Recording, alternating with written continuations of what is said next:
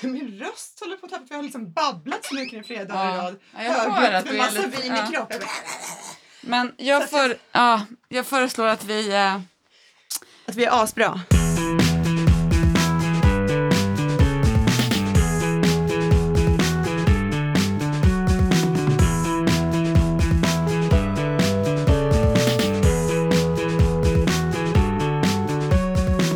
Hur är läget med dig?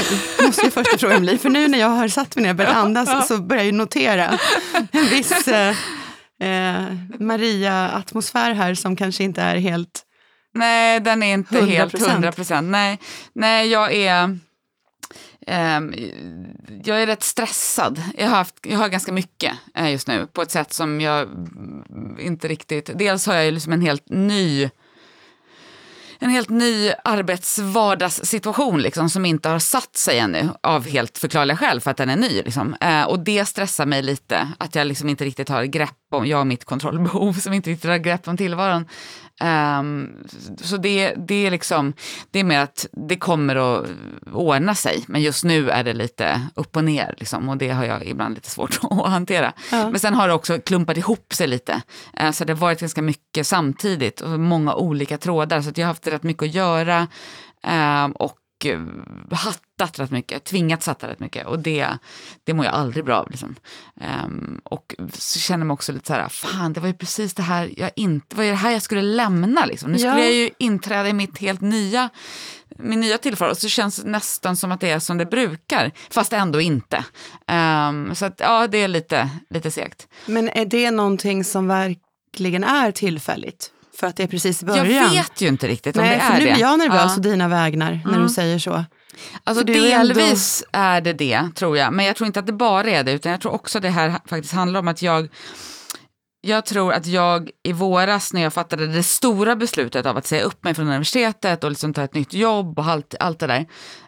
Det var liksom egentligen bara, det var ju ett jättestort beslut för mig. Men jag tror att det egentligen bara var det första beslutet. Det är en lång rad av beslut jag är tvungen att fatta för att jag faktiskt ska nå fram. Jag tror att jag i någon slags enfald inför semestern tänkte att yes, nu har jag förändrat mitt liv.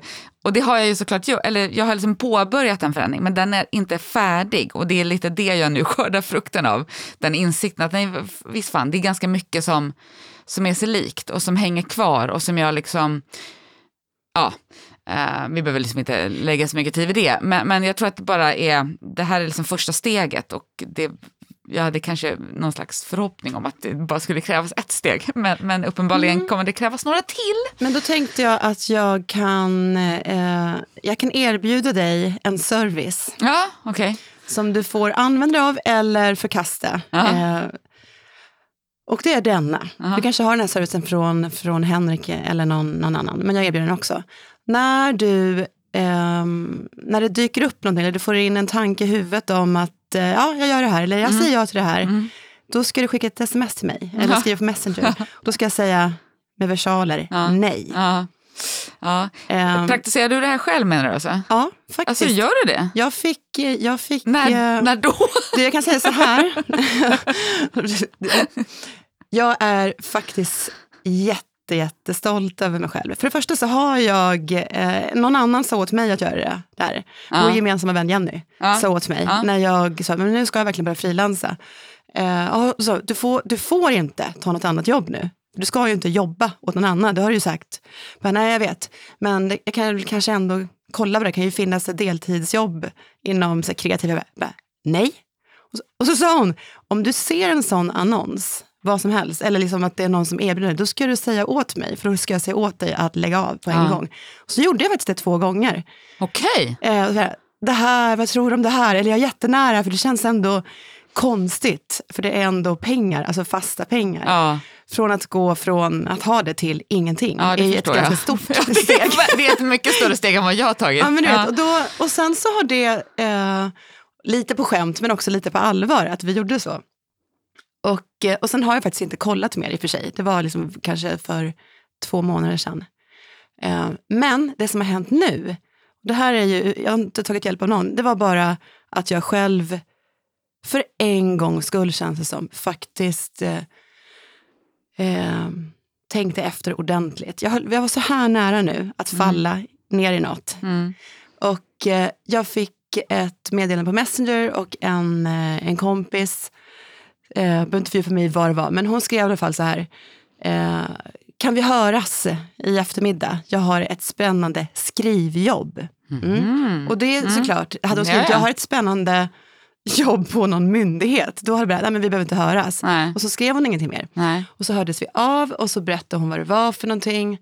Och det var ju, liksom slutprodukten skulle vara ett skrivjobb, att skriva några texter om någonting som hon och hennes arbetsplats behövde hjälp med. För där fanns det ingen som hade tid eller kompetens. Så hon tyckte att jag skulle passa bra att göra det. Och jag skulle få betalt, liksom, så det skulle vara ett arvoderat uppdrag. Och jag blev såklart glad och smickrad som man blir. Och så tänkte jag, men det här, det är ändå, det låter kul. Så här. Men det var ju någonting som gnagde. Och då tänkte jag att det kan vara hunger. kan vara vad som helst. Men det slutade med i alla fall att vi pratade klart. Och så sa jag bara, men jag tycker så att vi hörs av genom några dagar. Då kan väl du tänka till kring mer exakt vad är det? Liksom, hur långt ska det vara? Hur lång tid har jag på mig? Lite så här yttre ramar. Och sen när jag vaknade på morgonen nästa dag, då kände jag verkligen, och min hjärna funkar ju bäst också på morgonen, bara, nej, jag kan inte göra det där. För det där är inte, även om det är liksom ett skrivuppdrag, det är inte det jag vill skriva. Nej. Det är inte den typen av skrivuppdrag. Och det kommer stjäla fokus igen. Dels det att stjäla fokus igen från andra texter jag vill skriva. Alltså skriva mer. Och nummer 2, de här grejerna hänger ihop. Nu är jag där igen. Att jag tror att jag inte kan tacka nej till någonting för att jag får en fråga. Och jag blir glad och stolt. Och smickrad. Och smickrad. Och det här var verkligen inget fel. Alltså det var ett roligt uppdrag. Så då mejlade jag henne. Eller skrev till mig, hej, förlåt att jag tog din tid, men nu har jag sovit på saken. Och jag måste tacka nej. Och det är lika bra att jag gör det nu så inte du hinner göra det här förberedelsearbetet. Och sen efteråt så kändes det så jävla bra. Så det är det som du behöver träna på. För jag insåg, det här är en träningssak. Jag vet, jag förstår det. Och det är det jag menar med att jag bara tagit det första steget. Nästa steg handlar om att rensa och fokusera och så. Men mitt problem är ju, och jag tänker att det problemet har kanske inte du riktigt på samma sätt. Det är ju att jag inte riktigt... Jag vill, alltså inte att du inte vill flera saker, men jag tror att du är mer tydligt fokuserad nu på vart du vill någonstans. Och jag är nog inte riktigt där ännu, tror jag. För att jag har ju också ett spår inom forskningen som jag inte riktigt vet än om jag faktiskt vill släppa. Nej. Det är ju det som gör det här svårt. Det är därför jag liksom är tillbaka indragen i vissa saker. Allt handlar inte om det. Vissa saker handlar ju också om någon slags pliktkänsla och liksom bara att jag är så van så att jag säger ja till saker fast jag sen kommer på så här, men vänta, det var ju sånt här jag inte skulle göra. Nu har jag gjort det. Men det är också att jag har inte bestämt mig ännu heller, tror jag. Eller det är det den här processen också handlar om. Och det är därför den är lite jobbig liksom. Men jag kommer väl komma på det så småningom. Behöver du mig som stoppkloss? Ja, men det är bra. Det är bra. Ja. Hej och välkomna till avsnitt 35 av Kejsaren naken. Hej. Hej. Hello. Vi har läst Bianca Kronlöfs helt nya bok som heter Brev till mannen, som ju kom bara i dagarna, om jag har fattat det rätt. Och som jag inte riktigt vet hur jag ska sammanfatta, även om du säger att jag är mycket bättre på att göra det kort. Men hon har, eller så här, de flesta har väl sett hennes öppna brev på Instagram till Soran Ismail bland annat. Vi har ju pratat om det tidigare i något avsnitt innan sommaren. Och det här är väl en bok som är någon slags skriftlig version och många fler av den typen av brev. Där hon vänder sig till mannen med frågor om patriarkatet. På baksidan står det liksom att komikern och skådespelaren Bianca Kronlöf skriver brev till män hon mött om känslor, sex, våld, maskulinitet. Till den slaka och den hårda, till pappa och farfar, till den ofödde sonen, till ragget, till dig som gått på myten och till dig som aldrig har höjt handen. Är du en av dem? Och sen så är det ett gäng olika brev i olika längd och alla, alltså små kapitel liksom, och alla inleds med till. Ja. Så till den förvirrade, till pappa, till dig som slår din flickvän, till mitt ragg, till min ofödde son, till heterosexuella som ligger med bögar och så vidare. Och alla handlar om patriarkatet, om mannens roll och männens ansvar och varför männen varför männen är så tysta om feministiska frågor, kan man säga. Precis. Ja. Det var en bra sammanfattning. Ja. Vad vill säga om det då? Ja, vad säger du? Jag kan säga en sak som slog mig när hon blev intervjuad i TV4 nu under helgen som har varit. Och då så säger hon själv att de män som har en taskig kvinnosyn kommer då inte att titta på den här boken eller inte ens alltså de kommer inte ens försöka läsa den. De kommer inte bry sig om den här. Nej, de har redan avfärdat den. Liksom. Ja, och då slog det mig bara när hon sa så varför har du skrivit den? Ja. På riktigt faktiskt, så enkelt. Brev till mannen, men till vilken man? Jo, i sånt fall är det ju till mannen som redan är klok och som är upplyst och som är jämställd och som har en vettig kvinnosyn och som inte tycker det är okej att man slår sin flickvän eller köper kvinnor eller gör något annat som är kvinnofientligt. Och de behöver ju inte höra det här, för de vet ju redan det. Ja men precis. Min största, liksom, alltså det är liksom, det är högt och lågt verkligen i den här boken. Och det är roligt och det är allvarligt och en del är på pricken och en del tycker jag är helt, liksom, alltså, ganska platt. Så. Men min liksom, mest övergripande liksom, tanke när jag läste den är att jag förstår inte vem det är den här riktar sig till. Eller jag tänker att den riktar sig till alldeles för många samtidigt. För att så sa hon ju i den intervjun. Och så är det, en hel del av de här breven har ju den typen av tilltal. Liksom. Du tycker väl inte heller att det här är okej? Eller jag vet ju att du inte tycker det här är okej. Ungefär så. Men sen så pratar hon ju ändå till de som köper sex, till de som jag kommer inte på några fler alternativ nu bara för det, men hon vänder sig liksom också till de här männen som beter sig illa på en massa sätt och de som på något sätt rider på den problematiska maskulinitetsnormen eller iscensätter den liksom, oproblematiserat och så vidare.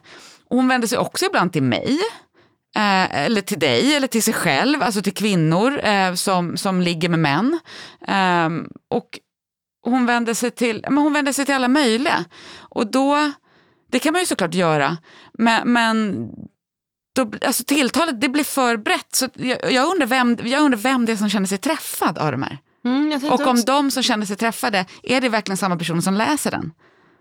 Ja, när jag såg att den här skulle komma så tänkte jag att fasen var bra. Också för att hon fick så himla mycket uppmärksamhet. Hon var väldigt modig då. Och hon gjorde ju det här Instagram-klippet, eller det blev ju fler klipp.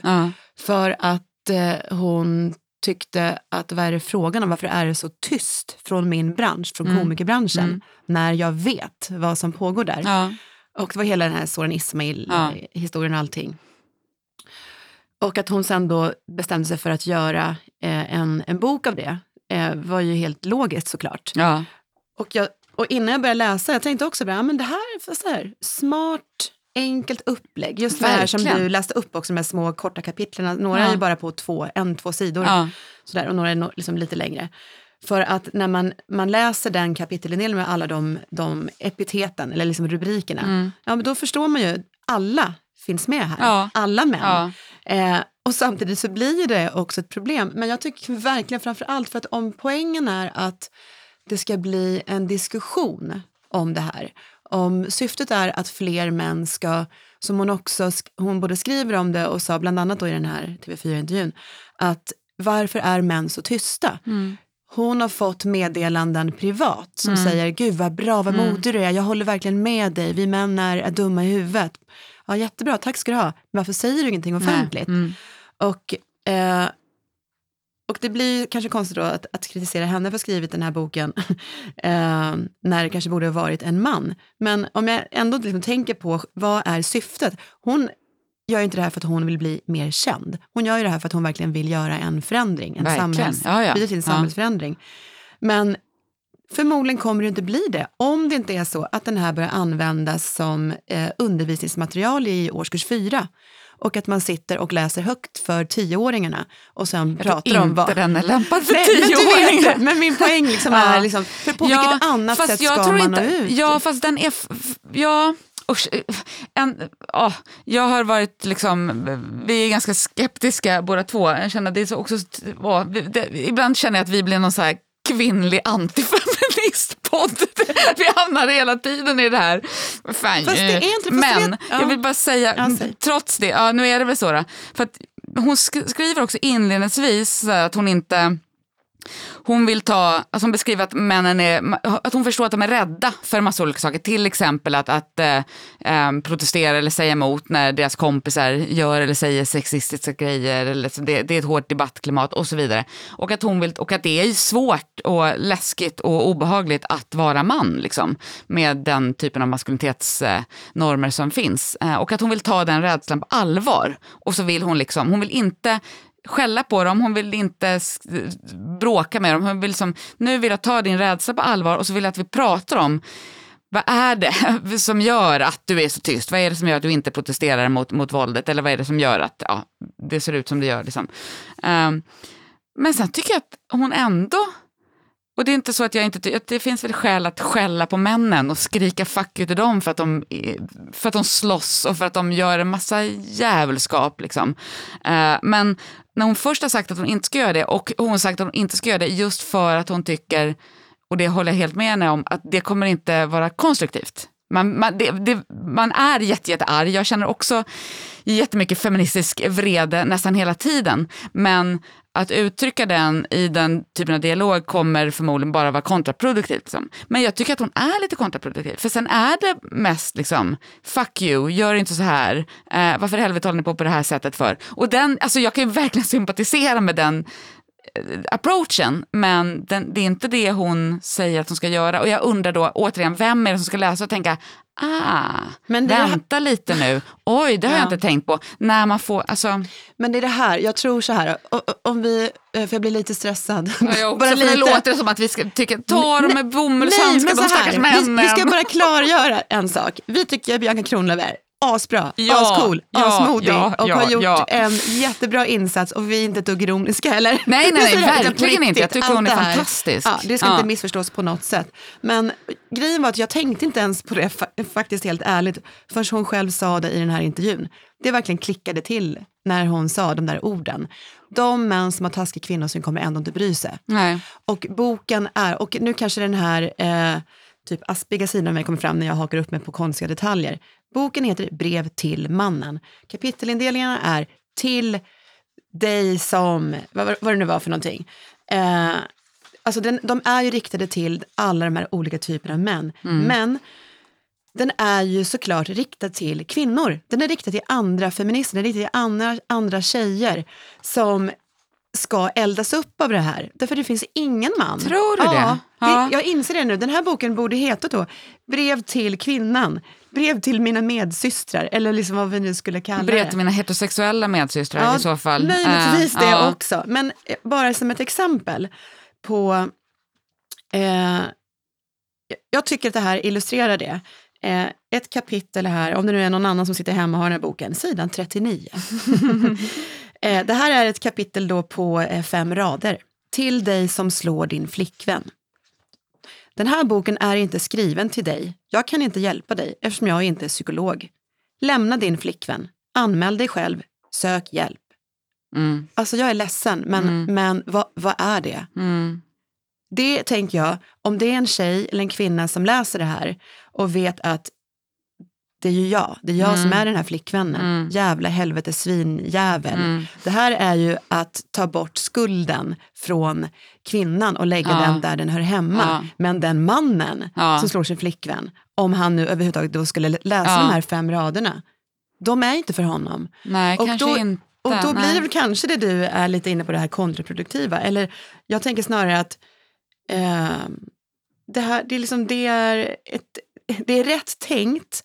Men produkten blir ju ett feltänk. Ja, eller den landar liksom mittemellan. Tänker att den vill för många saker samtidigt, tror jag. Men om vi ska vara lite snällare då. Gode gud. Cowboy-feministerna strikes again. Så tänker jag att det kanske är det här. Nej, de med taskig kvinnosyn kommer inte lyssna på henne. De har redan avfärdat henne. De har redan avfärdat feministerna och feminismen och så. Det har hon ju helt rätt i.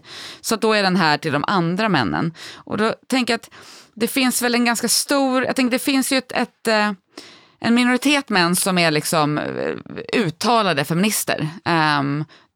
De riktar sig nog inte heller till. Alltså det är de jag tänker att du tänkte att de behöver inte läsa den här. Sen kanske man kan tänka att de skulle behöva det ändå, för det händer en del skit. Men det är den vanliga killen. Ja, vanlisen. Precis. Den helt vanliga snubben. Ja. Han som naturligtvis inte har någon särskilt taskig kvinnosyn, för det hör ärligt talat de flesta män inte, tror jag. Men inte hans heller som är liksom medveten feminist, utan bara, du vet, guy next door. Det är väl han då kanske. Som håller tyst, hans kompisar drar dåliga skämt om horor. Eller som liksom, du vet... Jag tror att det är den killen som inte... Och då inser jag att jag lever i min lilla bubbla. Jag känner inte de killarna. Alltså jag har inte riktigt de killarna i min närhet, tror jag. Jag tror att du har dem, fast du kanske inte hör dem. Jag vet ju för sig inte, för jag inser nu att jag inte har någon aning om vilka du umgås med på fritiden. Ja, men det har på fritiden? Eller på jobbet, eller vilka du nu har omkring dig. Men det jag tänker att det som hade kunnat bli liksom bra, om det här nu ska vara någon slags handbok eller instruktionsbok i hur du blir liksom medvetandegjord och hur du ska kunna ta ett första steg i att prata, som hon säger. Visa då att det här är för jävligt. Jag vet inte om du har läst boken Härskartekniker av Elaine Eksvärd. Den kom för en massa år sedan. Och det var ju liksom i samband med det som hon blev någon så här tv-retorikkändis och allt det här. Men den boken, jag kommer ihåg att jag läste den. Ja, men det här är väl spännande och läsa om. Och jag tyckte den var så otroligt bra, förutom att den var väldigt pedagogisk och gick igenom det här är härskartekniker, det är vad det är. Liksom. Och så här kan de visa sig i vardagen eller på jobbet eller bland vänner eller på släktträffar. Och sen hon hade gjort det i ett massa olika exempel, då kom också nästa steg då som var, och så här kan du bemöta dem. Om någon säger så här till dig, då ska du använda dig av spegling. Låt mig ge dig 3 olika exempel. Alltså fraser. Precis. Och som man hade kunnat använda sig då. Så var det verkligen så här, okej, jag visste inte, men nu vet jag. När jag blir tystad på ett möte på jobbet, då är det för att det är någon som använder sig av en härskarteknik. Och då skulle jag just svara så här. Det hade varit fantastiskt. Tjena alla vanliga snubbar, ni som egentligen älskar kvinnor med beter som att ni inte gör det, som ni är tysta eller inte vågar. Det här är mitt tips till er. Så här kan ni göra. Det hade varit något helt annat. Då hade det varit brev till mannen. Jag ska hjälpa dig. Jag förstår att det är svårt. Du är inte ett svin, men i och med att du är tyst eller att du inte handlar, då blir du ett Men svin. grejen är att den vänder sig inte bara till de männen, för tilltalet är ibland också till de som faktiskt är svin. Så. Och det är det som gör det liksom rörigt. Och det är därför det faller mellan stolarna på något vis. Men nu gör ju vi, om vi ska vara självkritiska här nu i det här, så gör ju vi precis det som hon själv skriver om och som jag verkligen håller med om. Det här, alltså hon ger något exempel så här, varje gång hon lägger ut någonting på sociala medier eller så om feministiska frågor, om våld eller om någonting annat. Så är det någon sur snubbe som bara, män blir också slagna, män mår också dåligt, men sådär. Och det har de ju rätt i, så är det ju. Det är inte bara kvinnor som blir slagna eller som mår dåligt. Men hon pekar ju ut det att men du gör ju ingenting för dem. Det enda du gör, det är att du protesterar mot att jag engagerar mig. Men du engagerar dig inte själv för de grupperna som du kommer viftnandes med i mitt kommentarsfält. Och det där känner man ju igen. Liksom. Men tycker du att vi gör det nu? Ja, men jag funderar på, är det inte det vi gör? Hon skulle ha skrivit en lite annan bok. Hon skulle ha tilltalat männen på det här sättet istället. Men vi får väl göra det själva då. Ja, självklart. Vi kan göra allting själva. Ja, och så kan alla göra. Men och det är som sagt liksom, egentligen inte så att vi håller på och dissar Bianca Kronlöf och det hon har gjort. Men just det här, Jag tycker att det är synd att det inte står Birger Kronlöf på den här boken. Eller Anders eller något annat mansnamn. Och det är tragiskt att det är så, men för att det är här igen, jag håller på att tjata om det här. Om syftet är att män ska få arslet ur vagnen och börja göra det och lyssna till att börja med. Lyssna på vad jag säger, det är så här det är. När du använder de där orden, när du beter dig på det här sättet, så bidrar du till våld mot kvinnor. Våld mot kvinnor kan se ut på massa olika sätt. Det kan vara verbalt, du vet allt det här. Och det är det här som är det tragiska. När kvinnor säger det till män, då lyssnar inte män. Men om en man... och om rätt man säger det, då lyssnar män. Precis. För män lyssnar till andra män, inte det till säger kvinnor. hon ju rakt igenom hela boken också. Så att det är svinbra att hon har skrivit den, för det här är liksom ännu ett steg i att medvetandegöra oss alla. Så här är det fortfarande. Det är 2021, men det hade kunnat vara för 50 år sedan, för 100 år sedan. Vissa saker förändras aldrig, därför att männen inte gör det de ska. Jag tycker bara att det blir, jag vet inte, det är deppigt på något sätt. Att det är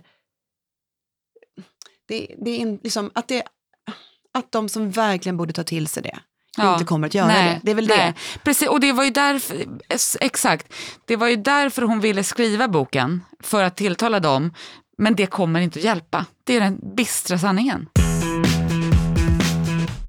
Vi har ju bestämt oss för att titta på The White Lotus. Eller bestämt oss för, jag hade faktiskt redan sett den innan du såg den nu. Och jag har ju varit väldigt, väldigt ivrig på att du ska se klart den och att detta poddsamtal ska äga rum så att vi egentligen kan prata om den här serien. Det är många som har sagt en massa saker om den redan.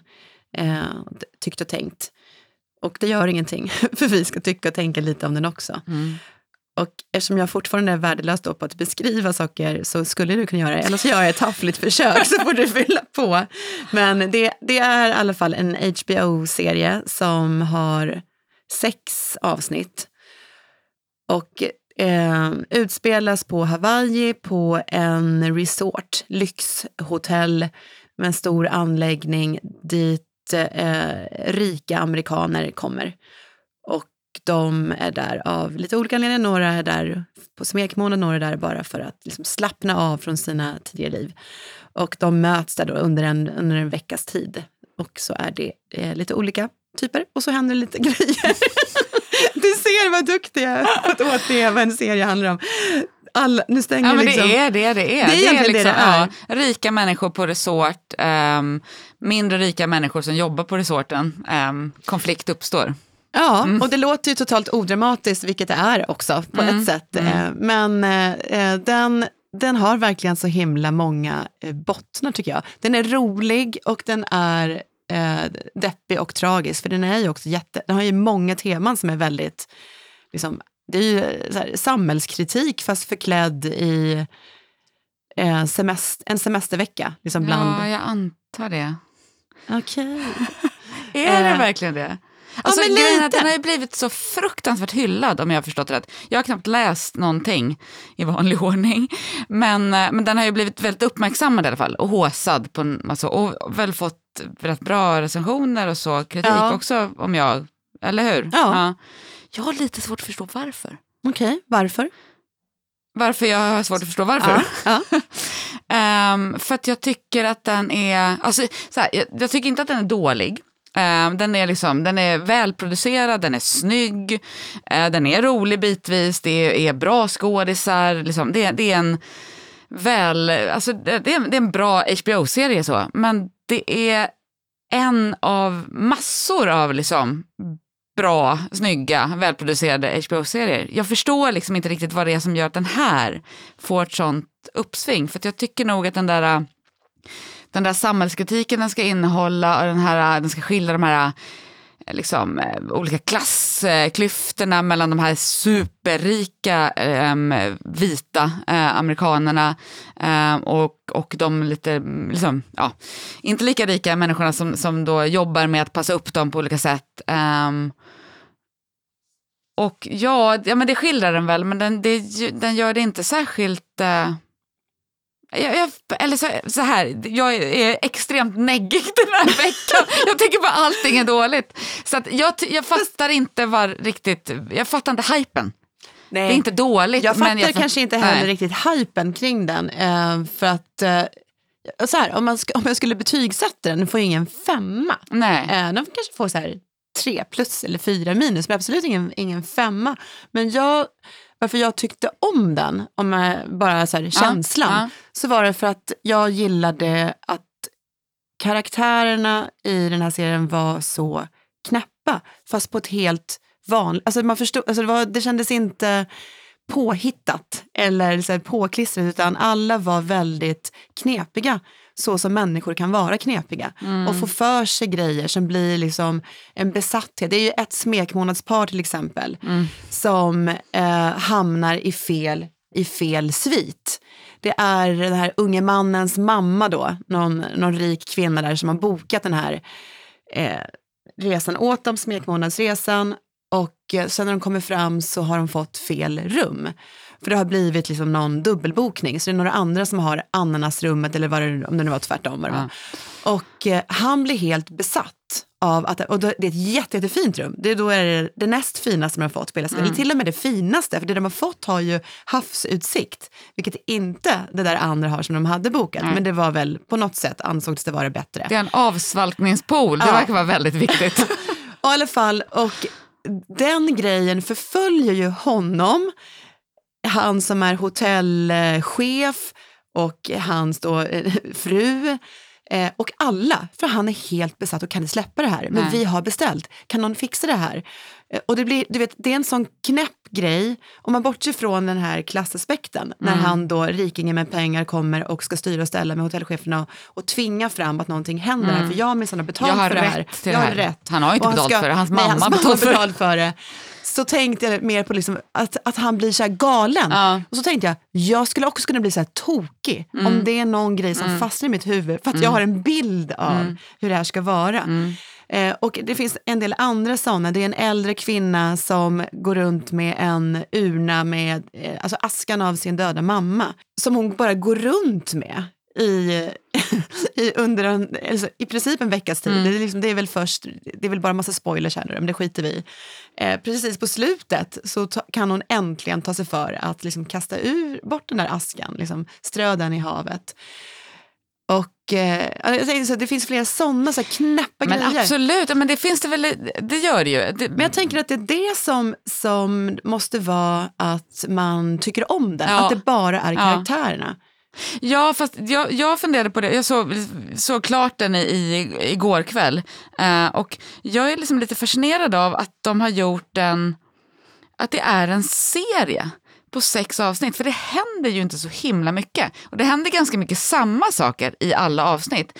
Och apropå knappa karaktärer, det är inte så att det sker en karaktärsutveckling egentligen för någon av dem särskilt mycket. Vilket jag tänker är en av de stora poängerna med att kunna göra en tv-serie istället för en långfilm. För då har du helt plötsligt, men här är det 6 timmar på dig att utveckla karaktärer och händelseförlopp och så vidare. Vilket gör att man kan fördjupa och komplicera och göra saker mycket mer intressanta på ett sätt än vad du kan om du bara har 2 timmar på dig. Men händelseförloppet och karaktärsutvecklingen hade ju liksom rymts inom en komedi på 1:30. Jag tycker bara att den är rätt medioker och jag fattar inte. Nu är det jag som är som du. Alla säger att det här är bra. Är det jag som är dum nu? Vad är det jag inte förstår? Eller vad är det jag missar? Det har varit lite blandat. Vill säga. Ja. Det är de här om man tittar på liksom vad som har skrivits av DN och Svenskan och så här, andra stora tidningar, så har det väl varit överlag bra betyg. Men om man tittar på liksom kommentarer på Twitter eller annat, liksom när alla möjliga då människor tycker och tänker, så är det lite blandat. Det finns en hel del som försöker säga det, men hallå, jag fattar inte vad är grejen. Så jag tror att det är lite blandat, men det kan ju vara som vi ser, att antingen så tycker man bara om det, att det finns en känsla eller någonting. Men det har jag det gjorde jag också. Den var ju rolig att titta på. Det var inte så att jag var uttråkad eller att jag sa, nej, jag måste sitta avsnitt till. Den är ju liksom, det är en underhållande tv-serie. Så. Men det är någonting med den där, högtravande liksom, epiteter att det ska vara samhällskritik. Nej, jag tycker att det är för platt för att vara det liksom. De når inte fram, de vill, eller man anar, men det kan, att den här liksom, skaparen vill säga någonting om liksom, maktstrukturer där det både handlar om rika och fattiga men också om liksom, hudfärg och liksom, som sammanvävs och kön och så. Och det finns ju liksom embryon till sådana motsättningar. Som den här, det är en familj som är där med två liksom, lyckade föräldrar, yrkesmässigt i alla fall, inte på så många andra sätt kanske, med 2 tonårsbarn, och tonårsdottern har då med sig sin kompis, så, och kompisen är rasifierad, och familjen är vit liksom. Och hon hamnar i någon slags liksom, mellanposition där, för hon inleder, alltså den här kompisen inleder någon relation med en av killarna som jobbar på hotellet och som då är liksom hawaiiansk ursprungsbefolkning, och så blir det någon slags, hon vill liksom hjälpa honom och hon känner att hon identifierar sig kanske mer med honom på ett sätt än med den här vita familjen, men man förstår att hon såklart också kommer från ganska rika privilegierade sammanhang, annars hade hon väl inte varit kompis med den där vita tjejen från början, eller kunnat åka med dem och så liksom. Och där finns det som embryon till att hon hamnar i den här konflikten, hon ska hjälpa honom att ta tillbaka det som är hans familjs och släkts och så blir det liksom fel för att hon sitter på flera stolar samtidigt. Så att det finns ju sånt, men jag tycker liksom aldrig att de gör någonting av det. Det är för glätt, eller det är för snyggt tror jag. Det är för lite skitigt, det är så jävla välpaketerat. Så att allt det där kritiska på något sätt rinner av den här glatta ytan. Jag tror det är det. Jag tänkte precis tvärtom. Att jag tyckte att det var för att alla de här olika familjerna eller de som liksom det handlade om. I alla de fanns ju det där. Mer eller mindre tydligt. Och ibland kanske övertydligt med vissa scener. Och man förstod, det här kommer ju gå åt helvete. Vi vet ju redan det. Och slutsatsen är ju att den vita rika mannen / kvinnan kommer alltid vinna. Och de kan dra härifrån sen och de har till exempel satt igång en massa fantasier om att de här personerna på hotellet som jobbar där också skulle kunna få ett annat liv och kunna bygga upp en egen förmögenhet. Och jag tycker det var så otroligt plågsamt faktiskt, för där fattar man ju att den här kvinnan då med askan, hon är lite äldre, hon leker ju bara, hon är uttråkad och lite knäpp, verkar det som. Eller mår nog rätt dåligt i och för sig. Men... och behöver någon, och då går hon till Spat, exakt. Där hon som är chef för Spat och också är fantastisk på att massera och liksom är duktig på att ge henne avslappnande effekt som hon behöver, för hon är så uppstressad. Då börjar hon sätta griller. Gud, du är så fantastisk, du är så bra. Vet du vad, du borde ha en egen salong. Jag ska finansiera den. Och sen så liksom kväll efter kväll, dag efter dag så byggs det här upp. Och hon sitter där med sin affärsplan som hon har tagit fram. För andra har ju lovat det. Och sen så dyker upp någon gubbe där som hon hellre vill lägga sin tid på. Man får lite bekräftelse från honom istället. Och det finns väger den tyngre. Absolut. Och jag gillade att det där... att det inte kommenterades mer, eller man liksom såg det, man hörde det och man var medveten om det, men allting var ju, och det gjorde det hela ännu värre på något sätt, därför att de var ju ändå tvungna att bara hålla skenet uppe, men det som fick mig i alla fall att reagera på, eller så här, inte reagera, jag har sett delar av en annan serie som jag inte har klarat av att se klart den faktiskt. För jag blev så himla illa berörd. Det är Zebrarummet, apropå rika människor. Zebrarummet är en sprillans ny serie som går på Viaplay, som Henrik Schyffert har skrivit manus till, och också, han är också med i serien. Och det handlar om ett internat där det går en massa rika, vidriga tonårsungar, och så är det en angränsande kommunal skola där ortens barn går, som ligger väldigt nära varandra. Just det, och så är det en massa intriger och det sker det blir en av de vad heter de, första årseleverna på internatet dör. Och jag har ju bara sett tror jag 2 avsnitt och sen fick jag lämna rummet faktiskt, för jag blev för illa berörd. För jag klarar inte av att se, för liksom försöka förklara det för mina barn, och det är någonting som triggas i mig. Så här, det var inte heller, det var en väldigt vidrig scen, ett sexuellt övergrepp som var en initieringsrit, men det är inte ens det. Det räcker med att de är vidriga, att de har den här tonen i rösten, att de föraktar, att de ser ner på den där andra och också kan tänka sig att skylla saker på dem, de andra, eller utnyttja dem, du vet. Och det fanns ju i The White Lotus också. Och men ganska nedtonat, absolut, för att det var ju det som var det här som du säger, det här glättiga, den här glättiga ytan. Och jag tror att det var kanske det som gjorde att jag ändå klarade av att se den. Och tyckte att det är ju en underhållningsserie. Det var inte så att det var en så här världsförbättrad serie som var gjord. Nej, men för där tänkte jag att de bitarna som kom fram som visade de här klasskillnaderna och hur jävligt det är. Och att det alltid är den rika vita mannen och kvinnan som vinner. Det blev tydligt, men inte för mig på ett liksom övertydligt för verklighetsnära sätt. Men när jag såg det så fattade jag också hur många går på internat och att det också är fiktion. Men där var det så himla rått. Eller jag har tänkt på det liksom, när man skildrar sådana saker så tydligt, eller om det nu finns en medveten tanke eller att det bara ligger lite där under ytan, så har jag många gånger tänkt på om det är så att man som serieskapare eller filmskapare eller romanförfattare tänker att nu vill jag visa på det här och jag vill visa på att det är fel. Vad som egentligen är bäst sätt att göra det på. Du vill inte att det ska skava för mycket? Alltså nej, för jag insåg det när jag såg... Men det skaver ju mycket mer i verkligheten än vad det skaver i The White Lotus, tänker jag. Ja, och då kanske det är för att i The White Lotus, där...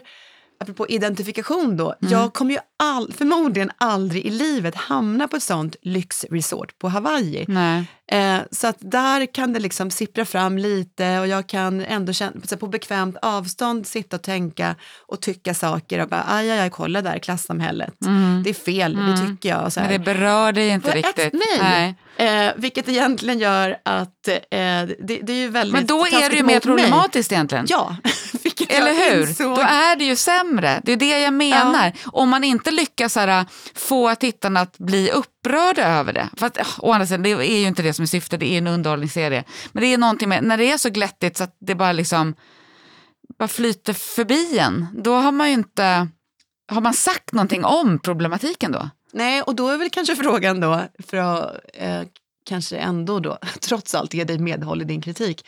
Frågan är då vad det ens är för poäng med det. Ja, då hade man kanske kunnat skippa det helt och hållet. Exakt. Då hade bara, vilket ju egentligen är det är också, för att man tänker att de allra flesta... Alltså den har väl beskrivits som att det ska vara en slags liksom berättelse om de här, å ena sidan personalen som jobbar med att passa upp och serva de här odrägliga, rika, liksom privilegierade människorna. Men i praktiken så följer ju serien nästan bara de vita privilegierade gästerna. De följer ju, det är hon, den här kvinnan som jobbar i spat. Och lite den här chefen då som som nästan någon slags Fawlty Towers-figur liksom, som försöker hålla ihop det här stället. De får man väl följa lite grann. Men annars är ju i princip personalen bara kuliss för de här rika amerikanernas fjantiga ilandsproblem liksom. Ja. Och då skildrar det ju egentligen inte konflikten eller relationen, för att man får aldrig veta någonting om de mindre privilegierade i den här situationen. Man får egentligen bara veta, de blir bara statister liksom. Vilket de förmodligen är för de här. För de är ju det, för att det är också väldigt snyggt tycker jag. Inledningsavsnittet börjar med att personalen står och väntar på färjan som ska komma. Och avslutningsscenen är ju precis likadan, men då är personalen utbytt. För någon har dött. Någon har fött barn och så här. Men någon åkte in i fängelse. Det kommer ändå ingen märka. Nej, därför att precis. De finns bara där i bakgrunden ändå som servicepersonal. Absolut, ja precis. Och det säger han ju, den här som Fawlty Towers-chefen inledningsvis också, för det är någon nyanställd som är med där i första scenen, de ska hälsa dem välkomna, att vi ska bara vara funktion, vi ska inte vara privata, de ska inte se skillnad på oss, vi ska bara fylla den liksom rollen av att se till att deras vistelse blir så härlig som möjligt.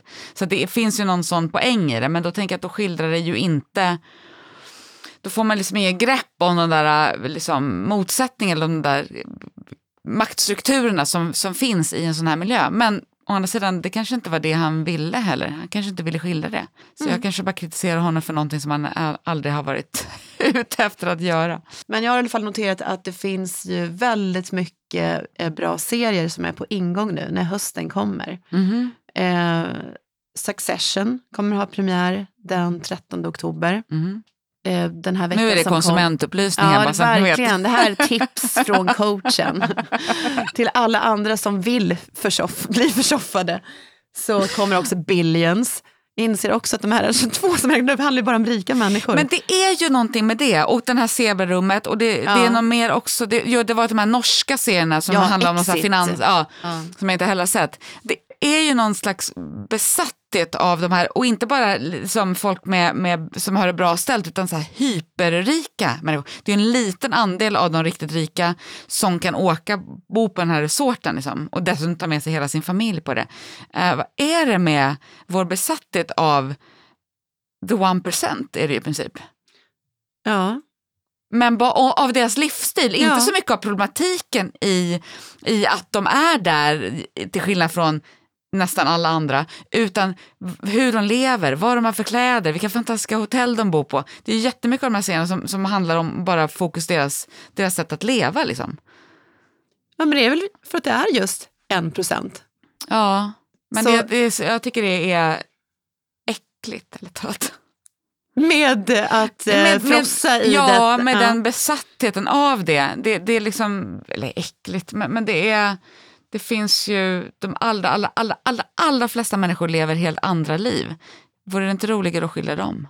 Men då kan vi knacka på oss grannen och be om att få sitta i en fåtölj och studera grannens liv. Är det inte det? Att det är liksom det här som man inte har någon aning om hur det är. Jo, det är väl klart att det kittlar, absolut. Och det fattar jag, det gör det för mig också såklart. Men det jag menar är inte att det är liksom, jag förstår att det är fascinerande på det sättet. Men i och med att man lägger så mycket fokus och tv-tid och utrymme på en sån liten grupp som har det så extremt välställt, så säger man också någonting om vilka som är värda att porträtteras, vilka som är värda att få mycket utrymme. Och om det aldrig får vara några andra än de som har liksom jävligt mycket pengar, då är det något fruktansvärt skevt jag håller i med. världen. Men det kan ju också vara så att majoriteten av de här som vi har nämnt nu i alla fall under det här samtalet har ju också varit, även om inte alla karaktärer har varit i serien, så har ju väldigt många här varit svin. Ja, det är alltså rika svin. De är rika svin. Och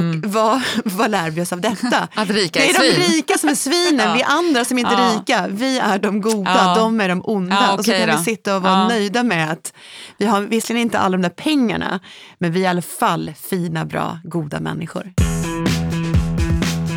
Nej, jag har inte sett eller hört någonting som jag bara vill, för att jag har någon slags, och det kanske min stressgrej nu, men jag är så fruktansvärt fed up med åsikter. Ja. Jag inser är en dålig sak om man ska ha en podd varannan vecka. Och det enda vi har gjort nu i en timmes tid här är ju att tycka. Men det är någonting, alltså fan vad folk tycker saker om allting hela tiden. Jag blir så matt bara vid tanken. Jag orkar inte tycka saker.